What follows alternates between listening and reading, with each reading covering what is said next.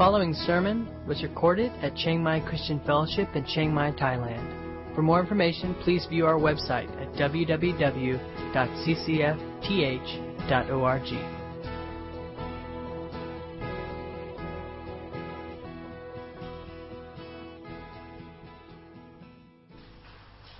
Hello, are we on? We have power. There we go. Good morning. This morning, before we turn into the Word, I want to give a short, actually want to have a short prayer time and a short update about our school. And you got a little slip here that in your bulletins. If you have that, you can pull it out. And tomorrow, I know that for the high school students and for people on the Western calendar, school is about to end. But for the Thai students, they have their first day of school tomorrow. Some of them have already started. And so for our Mars Hill School project, first day of school is tomorrow, which is a huge day. And but before I talk about the school, I want to give you just a little background of kind of how we got here. And this past week, I had the chance to go to non-province. Some of the older girls in our children's home in Bansan Rock 3 had not had a chance to go home yet and visit their families. School starts next week, so I did not really have time to drive to non-province and to spend the whole week there. But nobody else could take them. I drew the short straw or the long straw or whatever. Took them, and the two girls, Am and Yui, are in our children's home. There were 3 other girls that we saw and visited, actually 4 other girls, 6 altogether. Out in the middle of nowhere, the 2 girls, Am and Yui, this is Moji. Can you go back to that picture before? Yeah, the little old lady there is who I want to talk about and give a testimony about her. She is Am and Yui's grandmother. And I actually stayed at her house, which is right behind us there, for the week. Got to hear more of her story and their story, and it really blessed me. And that's why I want to share it with you this morning. She's, I think, about 63 years old, 62 years old, somewhere in there. She just became a believer a little over 3 years ago. And before that time, her life was a mess. She had 6 children. They were a mess. She was very depressed, very lonely, very isolated, kind of the grouchy old lady of the village. Am and Yui's mother is her daughter. Several years ago, when Am and Yui were, I think, about 5 and 6 years old, their mother was in a motorcycle accident and was left paralyzed.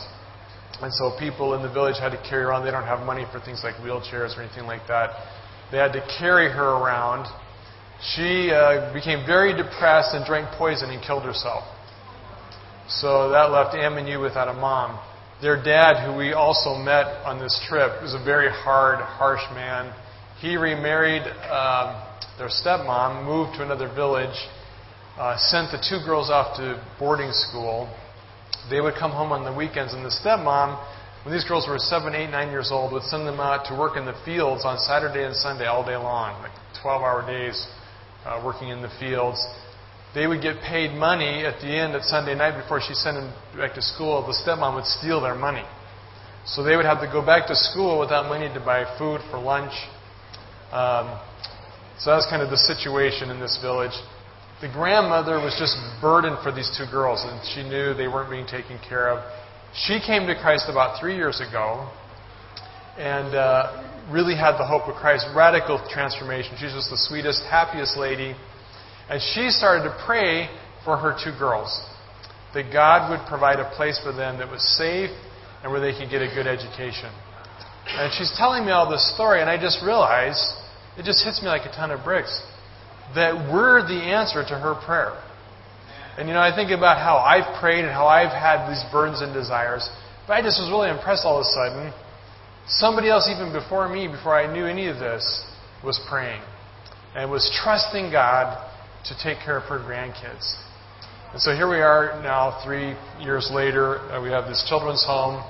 We're starting this school. I just thought, really, some of it's an answer to my prayer, but how much of it is the prayer of this saint, this lady who's just trusting God with her life? And so tomorrow we have the first day of school. If you look on your little slip of paper, you'll see that it says we have 83 students and 25 staff. Oh my word! Where did these people all come from? I don't know. We actually have joined with Bon Imjai, one of the other children's homes, is sending kids, and also Zoe Home is sending a bunch of kids. We've hired a bunch of teachers and staff.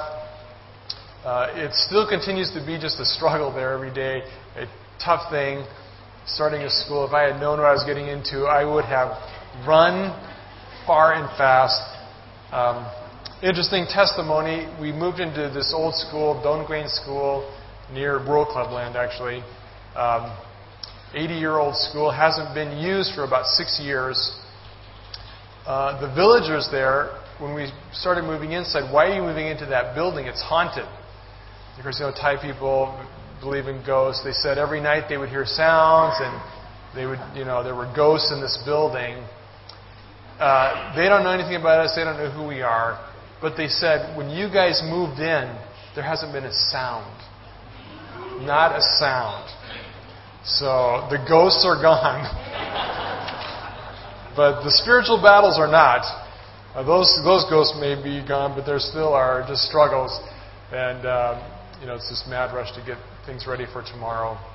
So I'd like to take, if you don't mind, take a few minutes right now and just pray for the school and the teachers and staff, the kids, kids like Amanui, other kids that just want to get a good education, want to grow in God and see His grace in their life. So there's things on this little sheet you can pray for. We printed this off in hopes that you would take it home and pray this week.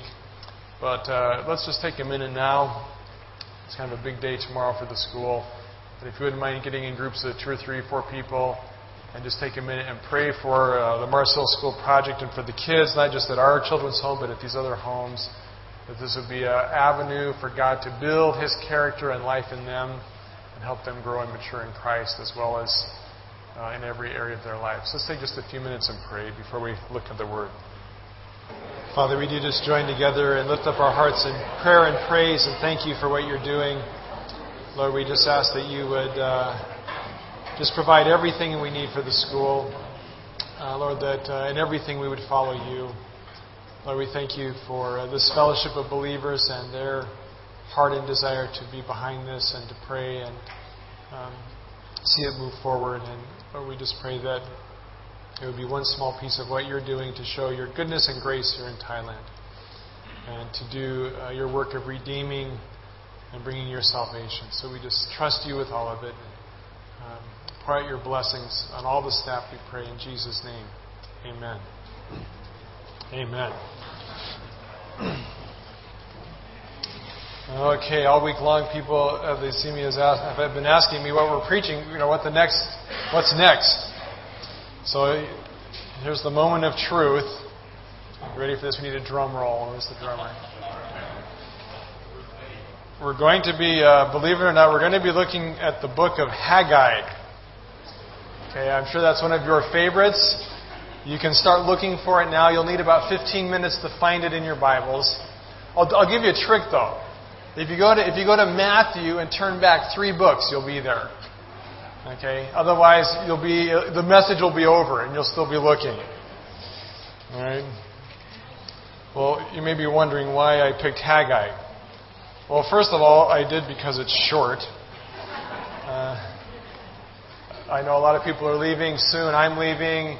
I really didn't want to start something long. I wanted something short. It's only 2 chapters, so that's pretty short. I don't know if we'll actually make it through both chapters, but we'll try. It really does have a practical message for today, and I've always loved the small book of the Minor Prophets. I think you will be surprised at how it speaks to our lives and our circumstances today. And also, I was reminded reading 2 Peter 1:19 says, "Because of that experience, we have even greater confidence in the message proclaimed by the prophets. You must pay close attention to what they wrote, for their words are like a lamp shining in a dark place, until the day dawns and Christ the morning star shines in your hearts." Paul and Peter and the other apostles in Jesus referred often to the law and the prophets. And I think it's important for us to have a good balance and perspective to, not just always live in the New Testament, but there is good stuff in the Old Testament as well. The message this morning is called Making Time. And one of the reasons this book is relevant, the first chapter really deals a lot with this whole issue of time. And it doesn't come out always so well in some of the translations, but in the Hebrew, the word time is very prominent. And so let me read the first few verses. Like I said, we're not going to even go through the first chapter. We're only going to go through the first 4 verses today. But let's read those verses. On August 29th of the second year of King Darius' reign, the Lord gave a message through the prophet Haggai to Zerubbabel, son of Shealtiel, governor of Judah, and to Yeshua, son of Jehozadak, the high priest. This is what the Lord of heaven's armies says. The people are saying, the time has not yet come to rebuild the house of the Lord. Then the Lord sent this message through the prophet Haggai. Why are you living in luxurious houses while my house lies in ruin? And just in those 4 verses, the word time is used 3 times. As we unfold and kind of unpack the story of the book, one of their main problems was this whole question about time. And not really feeling it was the right time, not feeling that they had the time to do what God had called them to. And I was kind of struck by that, how, 2,500 years later, by the way, this takes place 6th century BC, Haggai would have been a contemporary of Buddha, believe it or not. They lived at the same century. The events going on here would have been same concurrent with the time that Buddha was wandering around India teaching and coming to Thailand and all that. How some things have changed, but how a lot of things haven't changed. How, if you were to show up back then at Jerusalem, people would have been talking about how busy they are. Is anybody here busy? Yeah? If you're not, I've got a job for you. Okay? If you're not busy, we can come up with things for you to do. My guess is that no one here spent the last week just bored looking for something to do. I never hear people come to me and say, "Oh, I am just so bored. Don't you have something I can do?" Okay, I never hear that. What I hear is, "Oh, I'm so busy. I would love to come to this. I'd love to do that. I'd love to be there, but I just can't because I'm so busy." All right? How many of you feel that pressure of just busy, lack of time? Okay, a few honest people. All right? All this pressure of time. Believe it or not, I know this is kind of hard to imagine, but you may not know this, but back then, 2,500 years ago, they had the same exact 24 hours a day that we do. Right? Time has not compressed. Now, in my own life, time is compressed. Every year that goes by, it gets shorter. And in fact, we'll announce later, next Sunday, we're having Graduation Sunday. Don't forget that. We'll have more details later. I'm glad Kathy reminded me that it's the end of the school year, because I was kind of living somewhere around, that special day between February and March. Right? That's where I was. I was not in May, because for me, time's just getting compressed. But over history, everybody's had the same 24 hours, same 7 days a week. The Earth is not circling the sun faster. It's not spinning faster. And they had the same issues. They had the same problems. And they had this issue of how do you make time for God? How do you, in your busy schedule, in your busy world, do you make time for God? Now, of course, they were busy doing different things. They were not busy checking their email. They were not busy trying to get their computer to work. They were not busy, Skyping with people halfway around the world.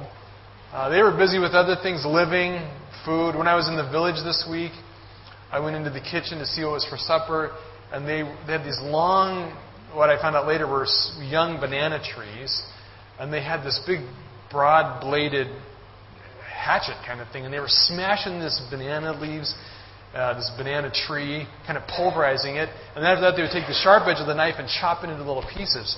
And there was a stack of it, and I thought, And I know they make strange things, and I thought, well, this is going to be an interesting supper. I don't know what they're making here, because I've eaten like the bamboo stuff. I thought, what is this?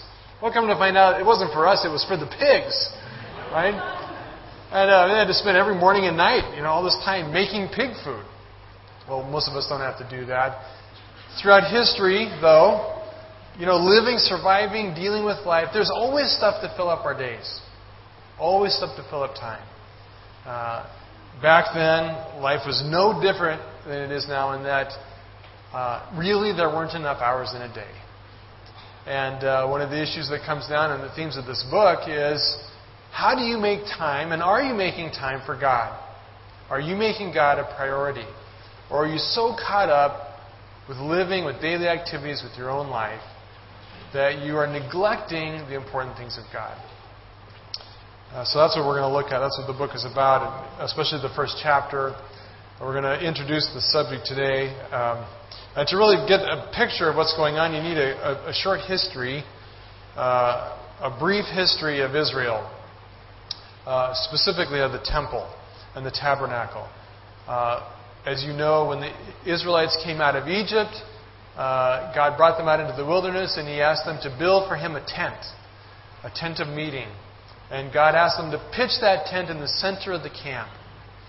And the picture was that God would dwell in their midst, right?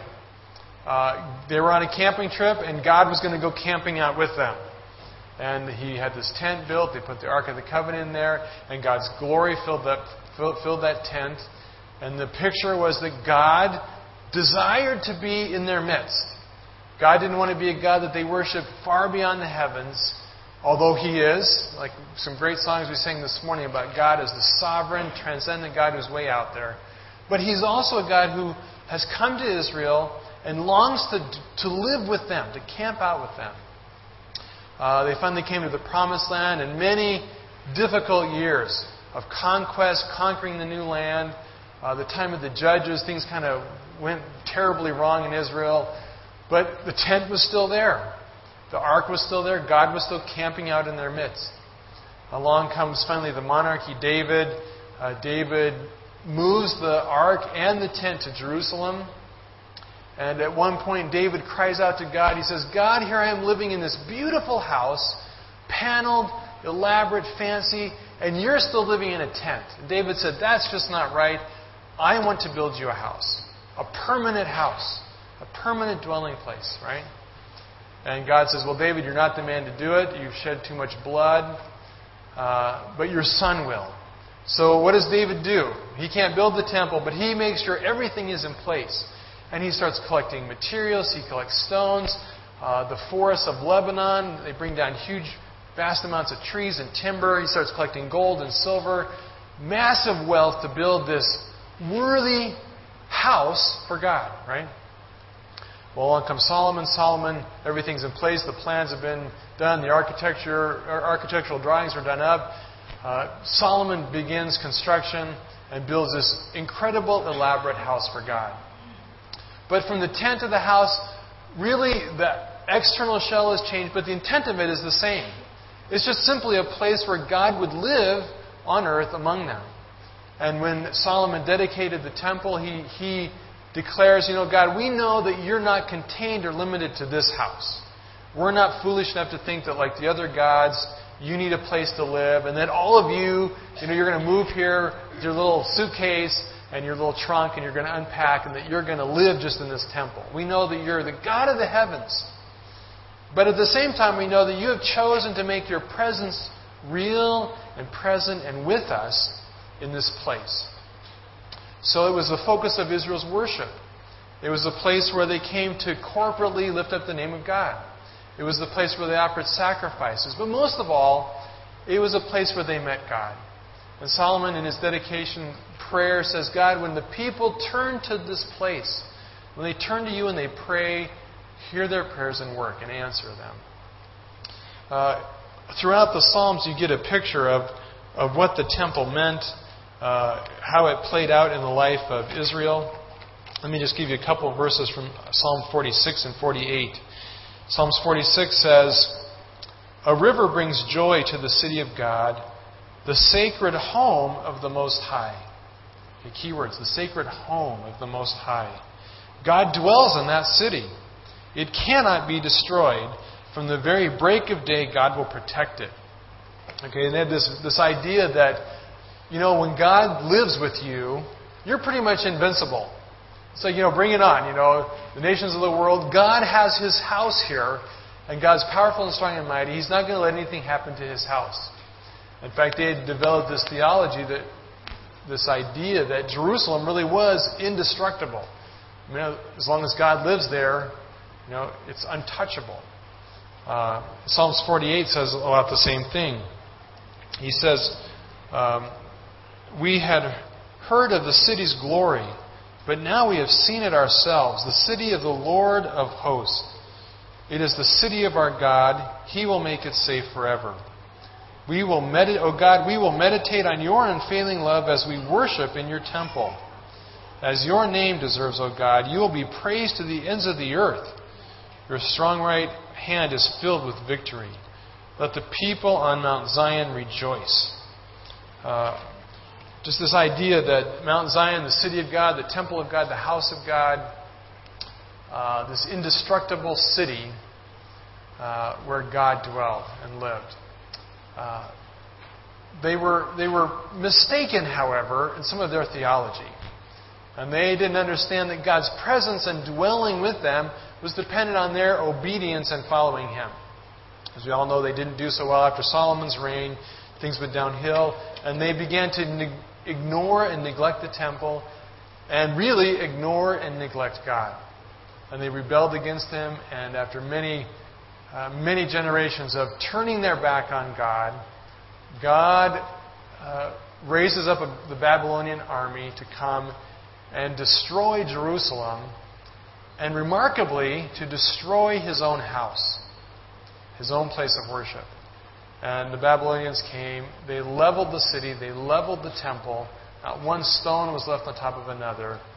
They killed many of the Israelites, they killed many of the priests, they captured the rest, drug them off to captivity in a foreign land. And Jeremiah the prophet said, for 70 years you will experience God's judgment. And you will live in exile, separated from the land, separated from my holy city, really separated from direct access to God's presence. Right? Well, after not 70 years, actually much less, after about 50 years, Cyrus becomes king of Persia. And you know the story if you've read Ezra. Sends a contingent back to Jerusalem to rebuild the temple. And the first wave of immigrants back to Jerusalem was a very small handful of people. And they come to a city that's just been destroyed. A small remnant have been living there, but it's basically a destroyed city. And they went to this place with plans to rebuild the temple. Now just picture yourself, this is the context of Haggai. You've been living in captivity, basically as a prisoner, home away from home. All of your wealth, all of your possessions have been stripped. And you come back to what used to be a mighty nation, to the capital city where people from around the world used to come and give gold and gifts and seek the counsel of kings. And you come back to a totally destroyed city. No homes. The fields have been neglected. The orchards have died. The irrigation systems are gone. And instead of a city of several 100,000 people, you come back with this contingent of 10, 15,000 people. A lot of those spread out to areas around Judea. And there's just a handful of people really living in Jerusalem. David spent decades collecting timber and stones and masons and gold and silver. And now you're going to go build a temple. It reminds me when I was a kid. When I was a kid, we used to love to build things. And my dad was a carpenter, and he built houses, and I saw how my dad built houses, so we were convinced we could build stuff. So we'd go out in the timber, and we would scratch around, these old dead trees, and, we'd build stuff. Like the next day it would fall over. Well, that's probably about how these guys felt. It's like they have no materials, they have no supplies, they have no tools, they have no money, they have no skill.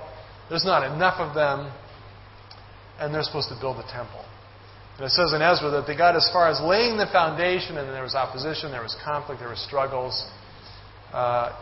In 538 BC, they came to Jerusalem. 536, they laid the foundation stones. 536, they stopped building. 16 years passes by till the book of Haggai comes along. And for 16 years, nothing had been done on the temple. During that time, they built homes, they got their crops going. They got busy with just living there. They got busy getting settled in, taking care of their families, getting their crops, planting their crops, harvesting, chopping up the banana things to feed the pigs, all those things. And that's the context and history and setting of Haggai. And so with that context, the book starts that on the 20th of August, a word comes from God through Haggai. Now, the date's significant for a lot of reasons. For now, just let me say that the 29th of August, by Jewish calendar, and in the Hebrew text, it actually says it was the first day of the month.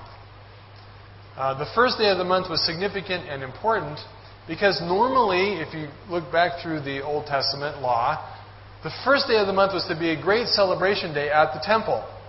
Okay, what was supposed to happen on the first day of the month is they were all supposed to gather, have special feasts, have special celebrations, special sacrifices, special worship. One small glitch. There was no church. All right? There was no temple. So on the first day of the month, they all showed up, and there's this painful reminder, oh yeah, we can't do this. Okay? 15 years have gone by. That's 180 months. 180 months they've showed up and go, oh yeah, we forgot. There's no temple. And they go home. Now, I don't know. I have this. This is not biblical. Okay, this is just my crazy imagination. But I have this vision that they had a monthly rebuild the temple committee meeting, first day of the month, and they'd all show up and they'd have their committee meeting. They'd give their reports. How's giving coming in? Oh, we got another $2,000 in this month. Yay! Praise God. And that little chart on the wall. Needed to build the temple, $10 million.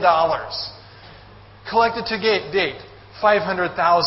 Right? And we got 2,000 more. Oh, yay! We can buy one more rock. Right? And they get all excited, and they probably had 15 years. I can't imagine how many times they drew the temple plans. Every time more and more elaborate. Because you got to have the kitchen, you got to have the nursery. They have 15 years to fight about what color the carpet is. They were planning. They were well organized, right? And they were ready to rebuild this temple. But nothing had been done. Nothing had been done. 15 years had gone by. Nothing had happened. And so the message comes on the first day of the month. And it's impressive to me and important that God speaks. Haggai makes it very clear that it wasn't just his agenda. It's not just, this guy who's inflamed about the situation. But ultimately, Haggai says the word of the Lord came through Haggai the prophet. Haggai says, I'm just the tool, I'm just the conduit, but it's coming from God. God speaks. Sometimes in my own life I get this idea that God only speaks when I'm really spiritually prayed up and, in the right place. These people were not in the right place, okay? They were not putting God first. And yet God spoke. God is a God who is constantly speaking. And I believe that with all my heart, that He is communicating truth to His people. He is disclosing His plan and His purpose. The problem is not God speaking. The problem is usually our listening. The word of the Lord comes to these people clearly and specifically because God does not want them to continue down the wrong path. And so He speaks with very clear, powerful, direct words about their situation and His will and purpose. It says in verse 4, it actually says not only does the Lord speak, but it says the Lord of hosts. The Lord of hosts, the Lord of heaven's armies. And it was a word that had come to really represent not just God, but the sovereign God who had control over all things. And as we see later on in the book, and especially in this chapter, it is a God who is over nature, who is over the storms and the rain and the sea and the winds and the earthquakes. It is a God who is sovereign to shake the nations. who has the power to conduct and govern and oversee the affairs of men. This is not a weak God. This is not a God who's going, boy, I wish you all would kind of pay attention to me. This is a God who's powerful and who is in control and who will accomplish His purpose in the world. And His purpose is not being accomplished. And God makes it very clear, you must act. It was up to them to act, but God was sovereign over speaking and directing and seeing that His will is carried out. God speaks through people. He speaks here through Haggai. We don't really know anything about Haggai. He really is not important. Isn't that good to know? The messengers are not important. What's important is the message. We have no information about who Haggai is. We don't know if he's a godly man, if he's a priest. We know he's a man who was certainly listening to and seeking and hearing God. But we don't know if he had any official role, if he was in the priesthood, if he was not in the priesthood. We don't know anything about him. But the word comes through him as a guy who is seeking God and listening, waiting upon God, seeking God's will. And God speaks to him and through him to the people. The message is specifically addressed not just to people in general, but it's addressed to two people whose names we really can't pronounce very well. Zerubbabel and Jeshua. So it's interesting that Zerubbabel is actually a Babylonian name. It really literally means the seed of Babylon. He was most certainly born in exile and had been given a Babylonian name, not a Jewish name. He is appointed as governor. Jeshua was the high priest. Haggai doesn't mess around. He doesn't just go off to one corner. He doesn't go to the committee meeting of the rebuilding of the temple project and talk to the committee. He goes to the governor. He goes to the top guy in the church and he says, you guys need to take action. You're responsible for this. So he delivers the message to a place where it will have the most impact and significance. And he starts off with just a brief thesis of the message. He says, the word of the Lord came, the Lord of hosts says to you. And he starts off by quoting a common phrase that the people had been saying. And to paraphrase it, it would be simply this: now is not a good time. That would be the simple paraphrase. Literally he says, now is not the time. The time has not come. The time has not come. So as they're having their committee meeting, and they're talking about the money raised, and they've got their blueprints, and they picked out the carpet and the paint, and they've got all these plans. Somebody, maybe Haggai makes a motion. I move we start construction this week. And, I don't know if it's Jeshua stands up or whoever the chairman of the board is. You know how this works, right? Chairman of the board stands up and he gets that serious look. Well, let's pray about that. Right? Which almost always in a committee meeting means, I don't think so, Bob. Right? Let's pray about it. Right? And they've been praying for 15 years, We're going to pray about it some more. Yeah, because we need to make sure God is in this. Right? So they pray some more, and then they say, we just don't feel it's the right time right now. Right? We're just not sure that this is the time for rebuilding the temple. Right? We want to rebuild the temple. Okay? The issue here is not goal or desire or purpose. These guys had a serious vision to rebuild the temple. I think they had t-shirts made up, Vision, rebuilding the temple, one stone at a time. They had banners, they had posters, they had campaigns. They had tons of vision. They had goals. They had plans. If you were to ask them, do you want the temple of God? They would have said, absolutely. We must have the temple of God. This is important. We've got to have the temple. Okay, I don't think they were callous or indifferent about this. All right? I think they were very serious and very intentional about their desire for the temple. It's probably hard for us to appreciate really how significant and important the temple was for their worship. But they all knew that they couldn't really do church without the temple. The reality is we can do church anywhere. We don't need this building. We can go out in the jungle, a rice field, in somebody's home, in a basement. We can do church anywhere. With 3 or 4 people, with 3,000-4,000 people. For them, it didn't work that way. They could not have church without a temple. So for them, the goal to rebuild the temple was serious and significant. And they were very serious about it. But here's an important principle. Having goals is never the same as doing something. Very important point. Really the point of this first section. Having goals is not the same as taking action. They had great goals, great vision, great focus, great purpose. They had all read The Purpose-Driven Life. They had all, their 5 steps. They had written it all out. Okay. They weren't doing any of it. They weren't doing any of it. I really think that in the Christian life, it's so easy to do this. To convince ourselves that because we have the right goals and vision, that we're doing the Christian life. Right? It's like, well, I know I'm supposed to be praying and reading the Word and walking with God, and I have a vision to do that. I'm a purpose-driven life kind of person, and I have those goals laid out. And one of these days, I'm going to get around to it. And so, because I have that desire, I'm a pretty good Christian. Right? I know because I've lived a lot of my Christian life that way. Because I intend to do it, because I have it as a goal. And sometimes I actually get around to it, but for the most part not. Therefore, I'm pretty much on the right path. Right? Well, Haggai says, thinking about it is not the same as doing. Planning is not the same as executing. Having a vision is not the same as taking action. They had great vision and great goals, but God was not happy with them. God was not happy because they were not taking action.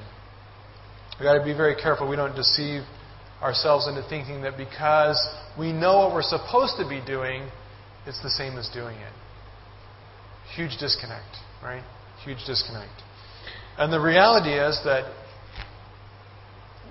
this is how it works in my life. I don't know how it works in your life. This is how it works in my life. I have my plans. I know. I have my vision. I see myself as a great man of God, Moses, standing on the mountain, praying for hours, every day. Meeting God in His Word, just filled with the Holy Spirit, empowered by Him. That's my vision. It's a dream, right?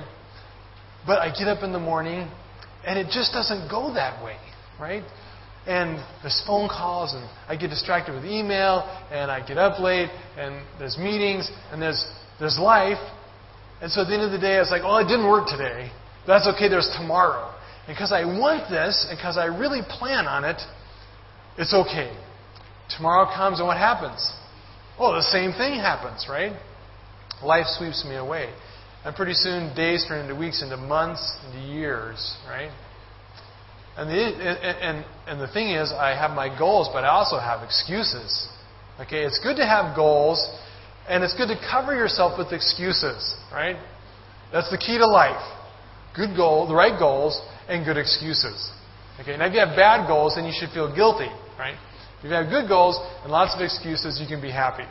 It was working for these people, okay? And these were their excuses. It was, we just don't have time. We just don't have time. It's not the right time.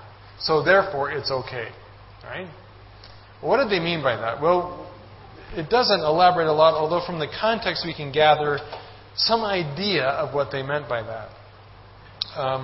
First of all, Darius, which by the way is not the same Darius I think it's in Daniel. It's a different Darius. This Darius became king in 522. Okay, this letter was written in 520. He was basically a brand new king. He had to wrestle power from a coup, and it was really a time of great social and political unrest. There was the whole red shirt, yellow shirt thing. They closed the airport. It was kind of that kind of thing. He'd taken over Egypt, which they had lost. He tried to take over Central Africa. That didn't work so well. There were economic problems. He did eventually stabilize his kingdom and have a long reign. But at the beginning of his kingdom, things were touch and go. and there were problems, and there was a lot of political unrest and instability. And I don't know that they said this, but I can imagine them thinking, well, now is not look at all the things going on in the world. It's a tough time in the world right now. There's economic downturns, there's global instability, there's the swine flu, there's the price of oil going up. It's not a good time to be starting this expensive, elaborate construction project, right? This is not a good time. Support's down, there's not a lot of money right now. Politically, the things going on in the world, it's not a good time right now. Another excuse is that they personally just didn't have enough time.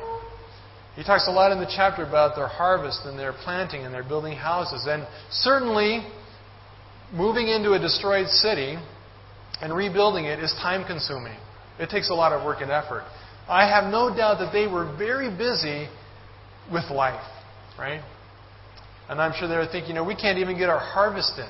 We can't even get our crops planted. We can't get our gardens weeded and our wheat threshed. We can't hardly take care of everyday life. And we're supposed to take on another project besides. And besides that, things are just not going well. We're in the middle of this famine, this drought. And right now, personally, we just don't have time. We are very busy. So it's not a good time. We're just simply too busy. And on top of that, we've got to take our kids to sports tournaments, and there's the last adventure of Lost that I haven't seen yet, and there's all these things going on, right? I don't have time for this very involved project. We don't have enough time. Also, as you read through the rest of the chapter, it becomes clear that things were tough there. And I have no doubt that they were saying it's not a good time because really we're broke. They really did not have the resources required to start this project. These guys were just eking out a living. In fact, as you go through, you see that it was a famine. They were starving to death. Not only did they not have the resources to build this enormous multi-million-dollar facility to worship God, they didn't even have money to hardly live. They were starving to death. Things were tough. Economically, it was a bad time. And so they didn't have the money, they didn't have the resources. From a very practical point of view, as they had their committee meeting and they're looking at their $500,000 in the bank and the $10 million cost of construction, they were going, well, we can't do this now. We don't have the resources. We can't do this. Not the right time.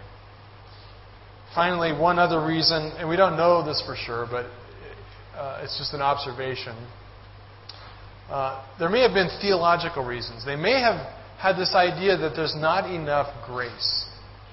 You see, only about 50 years had elapsed since they had been taken into captivity. Jeremiah the prophet had said that they would be in captivity for 70 years. It could well be, we don't know this for sure, but it could be that they were saying, we haven't served our sentence yet. We don't deserve a temple. God has not clearly spoken yet and said, now is the time. Right? I mean, how many times does that kill a board meeting? Well, we haven't heard from God. Well, they're going, it's not the right time. We haven't heard from God. Maybe He still is ignoring us. All right? And they weren't understanding God's grace, God's heart. They really weren't understanding God's heart to be in their midst. Right? That God longed to be with them. They weren't getting it. Well, that was their excuses.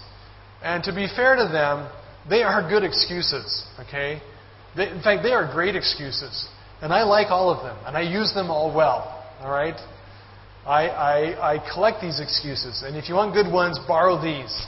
They're great. And they're real. Okay? They're not making this up. But does God buy those excuses? Well, He may have bought the excuses except for one thing. And He really spells that out in verse 4. He says, the Lord sent this message through the prophet Haggai, and His message is this. And it says in the New Living, why are you living in luxurious houses while my house lies in ruins? Literally, a better translation would be this. Is it time for you to live in your well-finished houses when my house lies in ruins? Is it time for you to live in luxury and comfort when my house is totally neglected? Is it time for that? Their excuse would have been great. And 15 years ago was probably a legitimate and fair excuse when they were without homes. God is not saying here that your needs aren't important, that it's not important that you survive or take care of yourself. But God's saying, hey, guys, look, you've had 15 years. The word here for paneled or ceilinged houses really gives the indication that their houses were well finished. You know, they weren't just partly under construction. They didn't just kind of put up a basic shell. No, we're talking, fully interior decorated. You know, they had the curtains, they had a lot of cute little pictures on the wall, the little knick-knacky things on the shelf. They had a nice yard, a little fountain, Things were well developed. Things had progressed well, right? You're too busy mowing your nice lawn, and that's why you don't have time? That's kind of what God is saying. Is it time for you to, redecorate, put up new curtains? When my house is completely untouched. That makes the excuses not quite so convincing. And really, the issue here is this. Is it ever the right time to have wrong priorities? Is it ever a good time or a good excuse to have your priorities out of order? And that's really what this is all about. It wasn't that they were misusing time or they didn't have enough time. It was that they had their priorities completely out of order. Is it time for you to live in your nice house when my house hasn't even been touched, hasn't even been started? It's not that God was not, a low priority. He was kind of a no priority. And the deal with time is, my observation is every single one of us in this room has the exact same 24 hours a day, right? Did anybody here figure out how to do 29 hours a day? I would love to know how to do that, right? Every person in the world, doesn't matter if you're a president, a king, or a homeless person on the street, every person gets these exact same 24 hours in a day. The issue is not time. The issue is always a matter of priorities. What is important to you? Okay? The reality is our goals are what we would like to do, but how we spend our time really is the definitive mark of what our priorities are. If we say God is first in our life because we have that as a goal, but we never make time for God in our daily agenda, our daily schedule, our daily itinerary, then God's not important. God is not a priority in your life. And that's the challenge of Haggai. He says, you say you want this temple, you say God is important, but the truth is, He is not anything to you because you are not making time for Him. But you have time for everything else. The reality is, there is always time to do what's important to us. Right? There is always time for us to do. We always manage to squeeze in time to do what we want to do. Right? Somehow or another, the things that are important to us, we do. Sometimes not because we want to, sometimes because of other reasons. Sometimes, our wife wants us to do something and it's important not to make her upset, so we do it, right? Or vice versa. But we always find time to do the things that are important. And God is saying here, you judge by your priorities the things that you do. What is important in your life? He says, look at this, 15 years and my house is totally neglected. You haven't done a thing. Tell me how important I am in your life. Right? It's interesting. Haggai uses the word here not for temple, but literally the word for house. The word that's used here, he says, It's time for you to build your own house, but my house is in ruins. Same exact word. He doesn't say, you've neglected my temple, but you've built your own house. He uses here the word for house both times. And I think it's significant. Because building of the temple, building of God's house, what is this really about? And we might be thinking, well, this is all well and good, but we don't live in the Old Testament. We don't have to have the temple. We can worship God anywhere. What is this really about for you and I?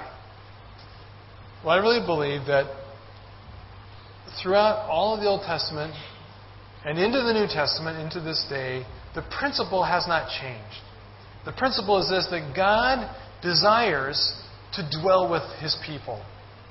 Whether it's in a tent, whether it's in an elaborate temple like Solomon's or the one later built by these people, or if it's the temple that God wants to build in our lives, the principle is exactly the same. That God's intention and desire is to dwell and commune and fellowship with His people. John 14 says it this way. Jesus says, all who love me will do what I say.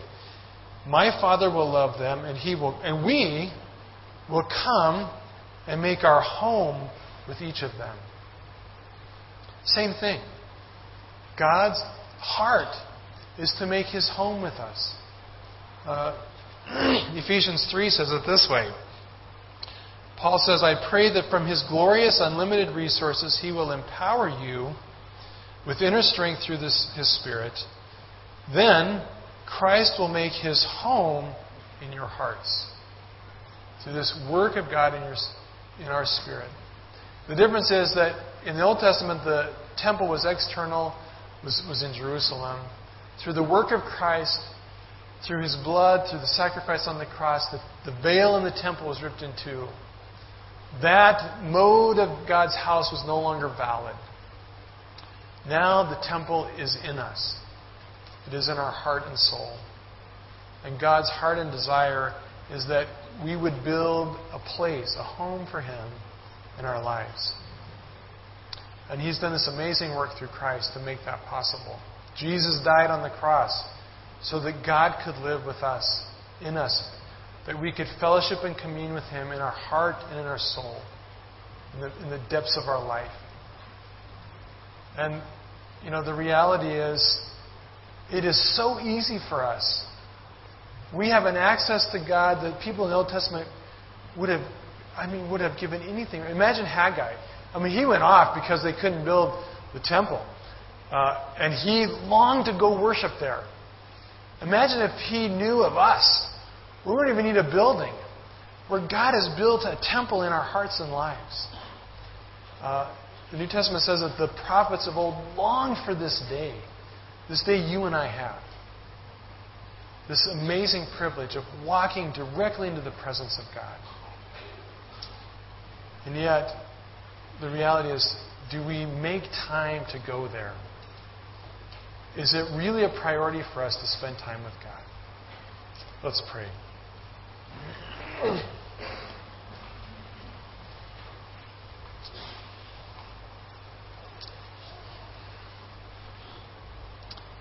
Father, we just really ask that you would speak to our hearts. Lord, I know that everyone here is so busy. And the life and the world we live in is full of activity and rush. Lord, there are a lot of demands and pressures on our schedule, on our time. There are expectations that press on us from all around. But Lord, help us to evaluate our priorities about how we make time or don't make time for you. And Lord, I don't know what all that looks like, and as we go through this book, you will unfold for us what time with you looks like, what it means to make a priority for a meeting with you. But just for now, Lord, I pray that you would speak to our heart about maybe some of the excuses that we use, or some of the false ideas we have that because we have this goal or this concept that we're supposed to be doing these things, that's good enough. Lord, we want you to set the agenda for our life. And just right now in stillness before you, we would ask you, Lord, how do you want us to be spending time?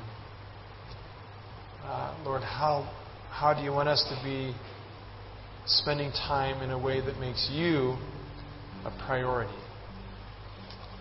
That would be clear that you are the first and most important thing in our life. Lord, we want to honor you, not just by our service, but by our time. By building a place where we meet and fellowship with you, where we commune with you daily.